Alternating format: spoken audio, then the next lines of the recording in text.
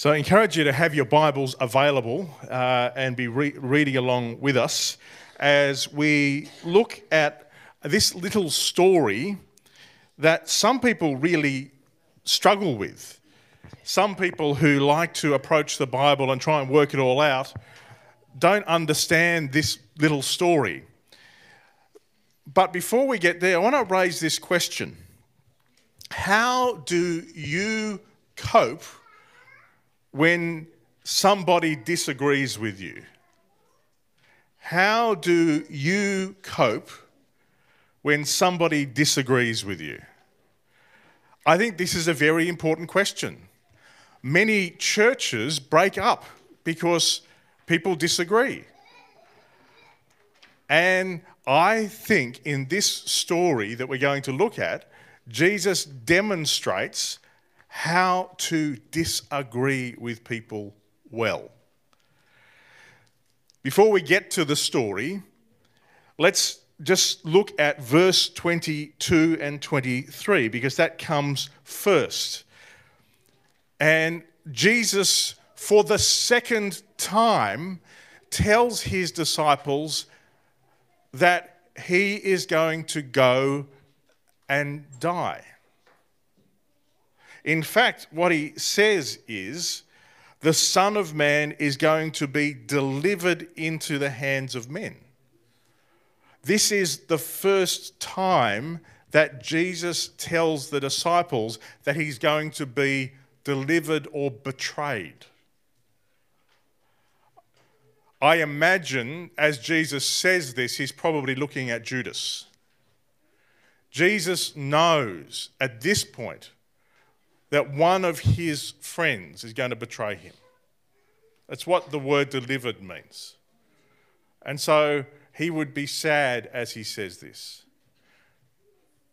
And what we see happen, just before he says that, it says, when they came together in Galilee.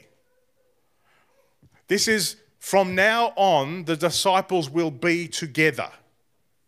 And they are walking from Galilee. Who knows where they're walking to from Galilee? Do you know where they're walking to? To Jerusalem. Jesus has been waiting for this moment. Earlier we've seen that Peter declares that Jesus is the Messiah. We've looked at the moment of transfiguration that Laurie shared with us about. And then last week we had this picture of what faith is. But now they gather together in Galilee and start walking towards Jerusalem. For the last time, Jesus comes to Capernaum. Many people think that Jesus lived in Nazareth, but he didn't. For most of his adult life, or certainly for most of his public ministry, he lived in Capernaum. And so he is coming home.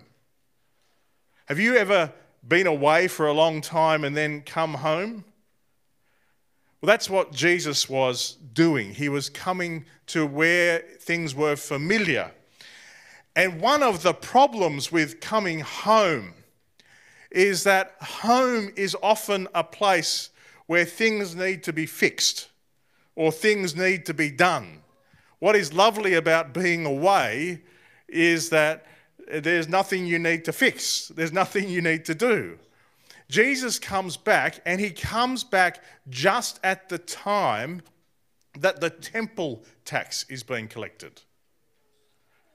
So he's coming home, and because he has lived in Capernaum, he has to pay the temple tax. It's clear Peter also lives in Capernaum.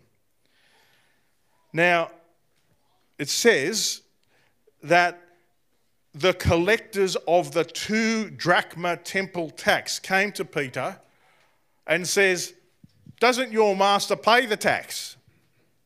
And it's interesting, Peter didn't talk to Jesus. He just said, yes, he does. Peter just assumes that Jesus will pay the tax. And then he comes home. And you notice, Jesus didn't ask Peter, what were those people talking about or what was happening? No, It's like Jesus knew what was going on, and it says, Jesus was the first to speak. "What do you think, Simon?" he asked. "From who do the kings of the earth collect duty and taxes? From their own children or others?" "From others," Peter answered. "Then the children are exempt," Jesus said to him. It's important you hear this. What Jesus is saying here is very, very important. One of the challenges for us to understand is how important the temple was for Jewish people. The temple wasn't just a church you went to on a Sunday morning. The church is not the same as the temple in the way the Jewish people thought of it. The temple was the one place on earth where heaven intersected with earth, where God's presence was made manifest. It was the most holy place on the planet for Jewish people. And Jesus has earlier said something that Jewish people would find offensive. In chapter 12, do you know what he said? He said, "Something greater than the temple is here." Something greater than the temple is here. Can you see why Jewish people would find that offensive? If the temple was the place where heaven and earth intersected, for Jesus to be saying, "I'm greater than the temple," he is saying that he is the place where heaven and earth now intersect. Now, that is exactly what in the Gospel of John starts his whole book by saying. We miss it because we read the Bible in Nepalese or in English, but John actually is saying in verse 14 of chapter 1, "The Word became flesh and made his dwelling amongst us." In the Greek there, that word is actually the same word that's used for tabernacle. "And we have seen his glory, the glory of the one and only Son who came from the Father, full of grace and truth." Do you know what was in the temple? It was the glory of God. The glory of God came and rested in the holiest of holy places in the temple. And what John is saying here is the Word became flesh and made his tabernacle amongst us, and he was the glory. He was God's presence amongst us. And so when Jesus says, "I am greater than the temple," he is saying something absolutely profound. And he's also saying, I don't need to pay the temple tax. I don't need to pay for the upkeep of something that I am superseding. And when he compares himself to a king's son, or a king's child, he's saying, I am God's child. I am God's son. One of the problems people often have in reading Matthew, Mark, and Luke is they think that Jesus doesn't say that he is God in these books. That just means they're not reading closely enough. It is very clear when Jesus says he replaces the temple, when he is saying he is the same he has the same relationship to God the Father that a king's son has to a king. He is saying he is God's son. And now this is the thing you need to know. He doesn't just say to Peter, the king's child, does he? You notice it's plural. You notice it's plural? When he says, from whom do the kings of the earth collect duty and taxes? From their own children or others. This is the amazing truth of the gospel. When Jesus says to Peter, who has to pay the temple tax? God's kids? Do God's kids have to pay the temple tax? He's saying, no, they don't. Who are God's children? This is what we need to hear. There is a really important truth repeated right the way through the New Testament.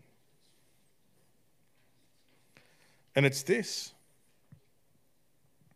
Starting with the few verses just before in John, this is the thing in the Gospel of John, this is what John wanted people to understand. He said this, to all who did receive him, to those who believed in his name, he gave the right to become children of God. This is not the only time the Bible says this. In Galatians it says, so in Christ Jesus, you are all children of God through faith.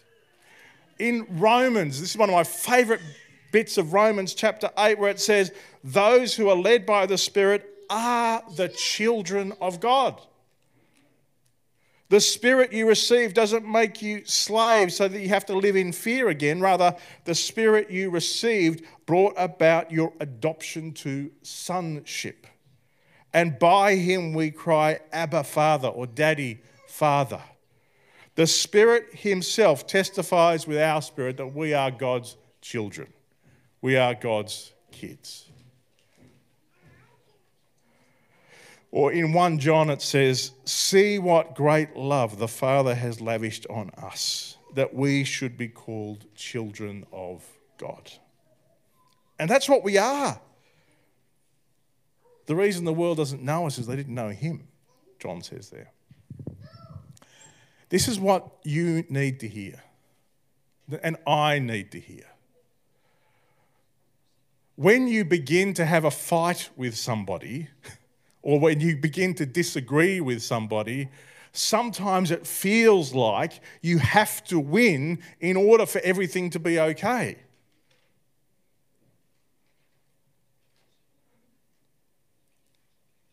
Sometimes it feels like something in your life has to change in order for things to be okay. Sometimes you feel like I've got to get more money in order for things to be okay. Or I've got to get a proper education in order for things to be okay. Or I've got to have a different relationship with my family. Or I've got to have a boyfriend or a girlfriend in order for things to be okay. It is normal in the world to try and do things in order to be okay. But think a bit about what the relationship between a father and a child is and what it's meant to be. Sadly, not everybody experiences what relationships between a father and child are meant to be. But what is true about my children is I will always love them, no matter what. They don't have to earn my love. When God says you are his child, What he's saying is you don't have to earn his love. And in fact, one of Satan's lies for you is that you are not okay, that you need to do something in order to be more okay. And for many of us, we have different lies we believe. For some of us, it is that we need more money. For some of us, it is we need more friends. For some of it is we need a new car. For some of us, it is we need a different relationship with people. Whatever it is. Some of us, it is we need to look better than we do. We need to be fitter than we are. But it's really important to hear this. No matter what, God loves you. This is what the beautiful truth of God's grace is. And so when Jesus says to Peter, the king's kids don't need to worry about paying taxes, he's also saying, Peter, you don't need to do anything to change your relationship with God. We're going to just take a minute. I'm going to put up a slide on the screen because I want you to think about what are the things that sometimes you believe you need to do in order to be okay, or you need to have in order to be okay. Because these are the lies that Satan wants you to believe. Can we chuck that slide up? What I'd love you to do, if you've got a phone, if you scan that QR code, that will take you to a question where you can put the answer in.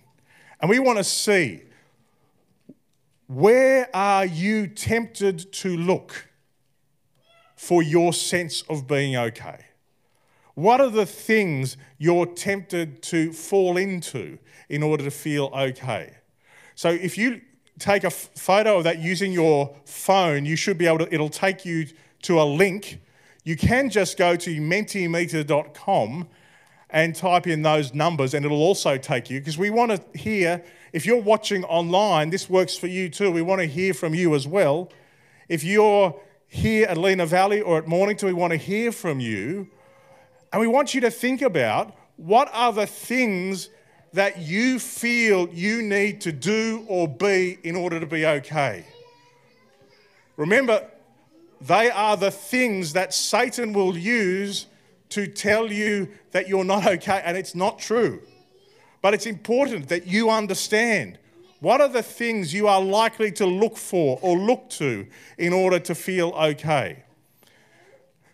So that link, and if you are near people who don't have a phone, or if you're one of the Nepalese congregation and you're near people who don't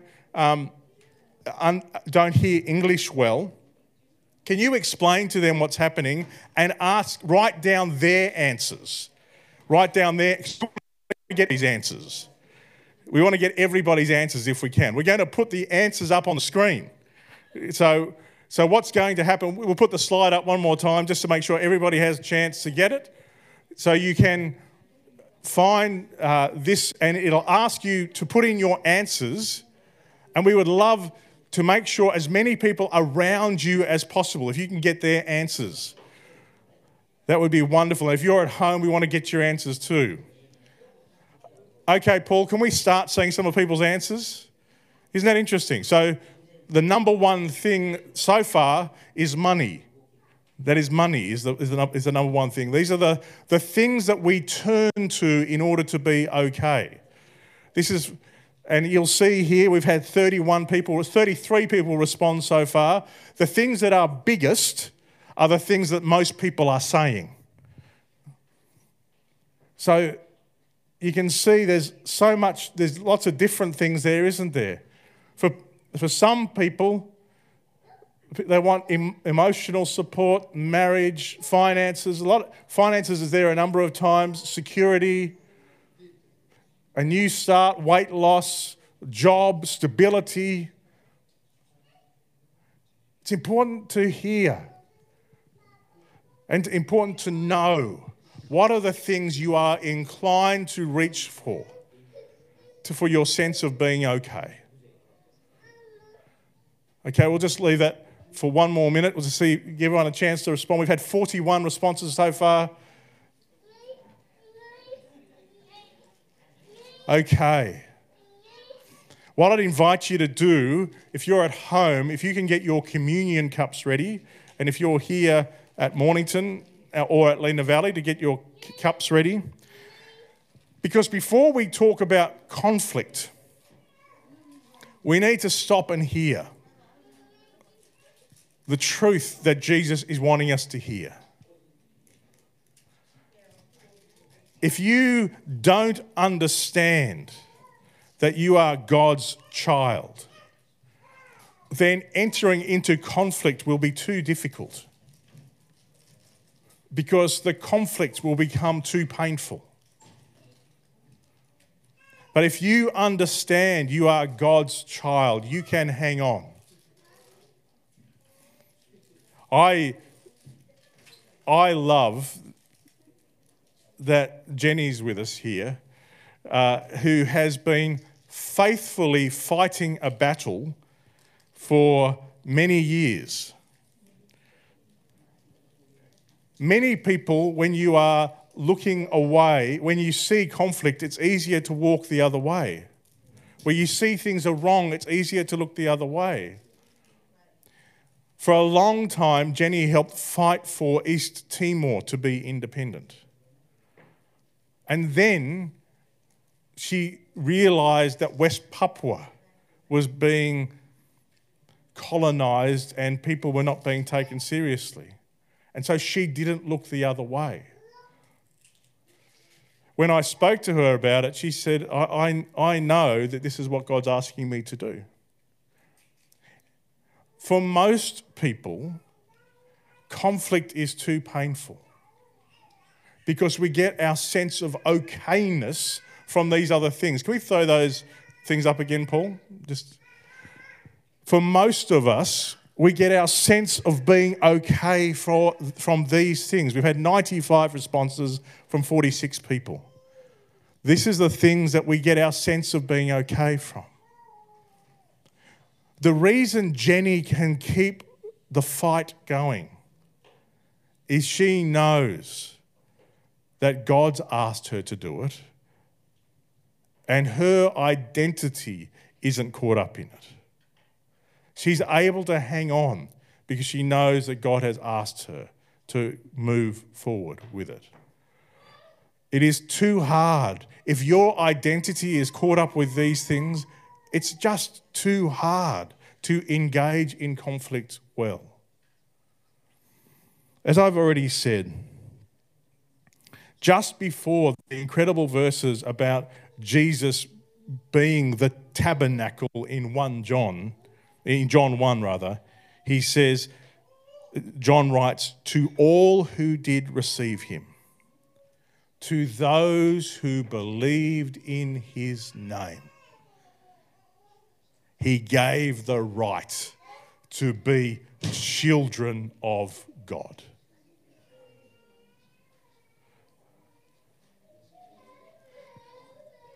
You need to hear this. To all who believed in his name.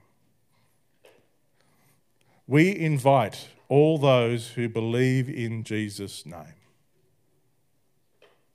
to come to this little moment. To all those who, if you're in the Nepalese church particularly, one of the first things you do, as in knowing that you are in Jesus' name, as knowing that you are one of God's children, is you get baptized. And then once you are baptized, you participate in this meal. That is true in the English congregation too. Baptism is the first thing you do. When you are baptized, what you are saying is, my life is no longer my own because I'm God's kid. Jesus is my brother who died for me, and I'm rising to new life in him. Jesus himself said something in the Gospel of John that sounds very strange. He says this, very truly I tell you, unless you eat the flesh of the Son of Man and drink his blood, you have no life in you. If someone's just tuning in online right now, they'd be going, what are you talking about? Eating flesh and drinking blood? What Jesus is saying here is, if you are looking to money, or if you're looking to healthy eating, or your body, or relationships, or marriage, or anything for life, you will be disappointed. But if you take my life into you, that's where you find life. We are going to take communion together. So I invite you to get the cracker, which is off the top. Sometimes it takes a little bit to do. And this is a symbol of Jesus' body broken for us. As we come to this, I invite you to imagine yourself at the foot of the cross and laying down at the foot of the cross the things you look to feel okay. And know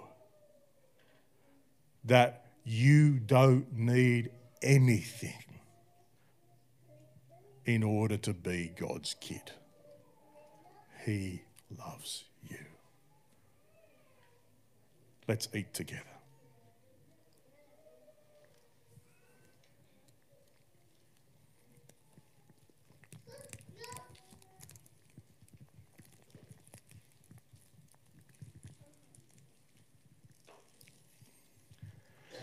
I'm just going to pray now. But this is a big thing. Satan wants you to believe that you are not okay, that you need to work harder or do something in order to earn God's love, that you need more money or more friends, or you need to look different or have a different education or have a different house or a different car. Satan wants you to believe you need something else. Remember, to whoever believes in his name, he gave the right to become children of God. Let's pray. Jesus, thank you. Thank you that we don't have to earn your love. Father, thank you that you sent your Son. And we now get to be your sons and daughters. We don't have to do anything to be your sons and daughters because you have done it all. Jesus, thank you for your blood that purchased life for us.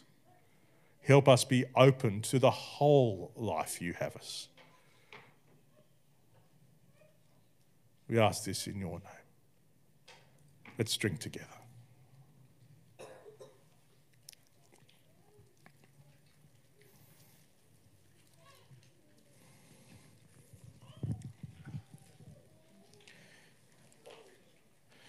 So I just want to talk briefly about what Jesus shows us about how to disagree with people well.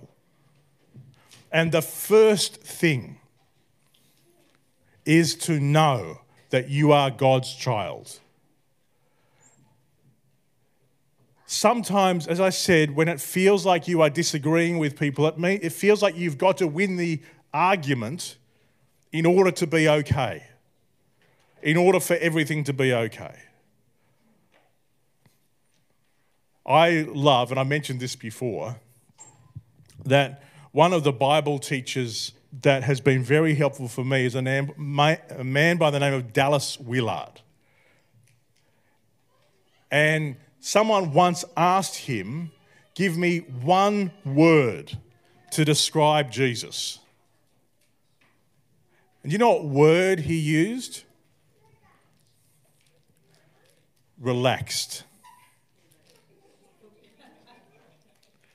relaxed. Jesus didn't have to prove anything. Jesus doesn't have to prove anything. And neither do you. You are loved. So, when these two men come and ask for the temple tax, that's an interesting place for Jesus to be because he has replaced the temple. So what does he do about that? Well, look at verse 27. It says, so that we may not cause offence, go to the lake and throw out your line, take the first fish you catch, open its mouth, and you'll find a 4 drachma coin. Take it and give it to them for my tax and yours. Because Peter and Jesus both lived in Capernaum. They had to pay the tax. Why did he not just pay the tax out of his own money? What we know is that there was a purse that Jesus' followers had, that Judas looked after, and they had money in it. It's also interesting, we learn in the Gospel of Luke, chapter 8, verse 31, do you know where all the money came from? It's important for the men to hear this. Jesus' money mainly came from the women. The women, we learn in Luke chapter 8, verse 31, are the ones that provided Jesus money. And so sometimes if we men think that we are the ones that have to do all the providing, we need to remember that sometimes, it didn't work that way for Jesus. That the women were the business people. Now, Jesus chooses to not give money out of the purse because, why? Because that money was given for his ministry. Sometimes it's easier when you are in conflict just to do what is easier, just to say yes and go with the flow. Sometimes it's easier to sacrifice your values for the sake of conflict. Jesus doesn't do that. But at the same time, he doesn't say to these tax collectors, therefore go away. Why doesn't he do that? It actually says, he says, we don't want to cause offence. We don't want to... Now, it's important to hear, this is where English is not the best language always to read the Bible in. I'm not sure what the Nepalese word is that you translate in the Bible here, but in the word English for offence doesn't capture what the language actually meant. The Greek word for offence there actually communicates the idea of entrapment. That what the thought isn't that the tax collectors would be offended, but that they might be trapped into doing something that takes them away from God. That they might say something about Jesus or have a thought about God that would be wrong. Jesus doesn't want to do anything that causes problems for somebody else. So the first thing to understand about conflict is you don't sacrifice your values. The second thing to understand about conflict is you don't sacrifice other people. This is a principle right the way through the Bible. In Romans it says, if it's possible, as far as it depends on you, live at peace with everybody. Romans 14, let us make every effort to do what leads to peace and mutual edification. 1 Corinthians 10, whether you eat or drink, whatever you do, do it all for the glory of God. Do not cause anyone to stumble. Whether Jews, Greeks, or the church of God. even as I try to please everyone in every way. Now, it's important to hear this. This is Paul writing, and he says, I'm not seeking my own good. Where do most of our conflicts come from? Where do most of our disagreements come from? They come from trying to seek our own good, don't they? They come from trying to force my own way. The Apostle Paul says, no, I will not try and seek my own good. And here, Jesus is not seeking his own good. He doesn't actually pay the temple tax with his money. Legally, found money in the Jewish system is not owned by the person who finds it. Jesus' temple tax is not paid by Jesus. It's paid by a fish.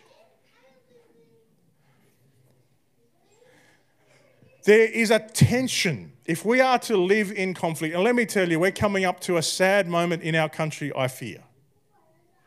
Another one, where in Australia we will have a big fight about what happens in a referendum. And what is increasingly happening in politics is people on one side see the other side as evil. That is not what Jesus is modelling here. He's saying, I will not sacrifice my values, but I will do what is necessary to love the other person. And God gives him the miracle he needs to care for those tax collectors who are operating from a completely different agenda than he's operating for. Just because you disagree with someone doesn't give you the right not to love them and not to care for them. This is the truth that we need to hear. Jesus says in Luke, things that cause people to stumble are bound to come, but woe to anybody through whom they come. You might feel frustrated that somebody doesn't see things as you see things. You might think that you've got to fix it for them.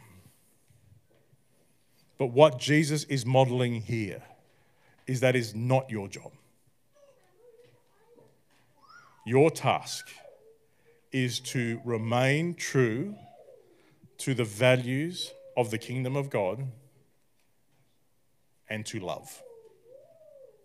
And that'll sometimes be complicated. And sometimes you'll need a miracle. But that's okay. We follow a God who's in the business of miracles. Our task as we come to the referendum isn't to convince everybody that our way of thinking is right. Our task is to work out and pray through, God, how do you want me to respond to this? How do I operate from my values here? And how do I be an agent of your love? This is also true in your family, in your church, in your community.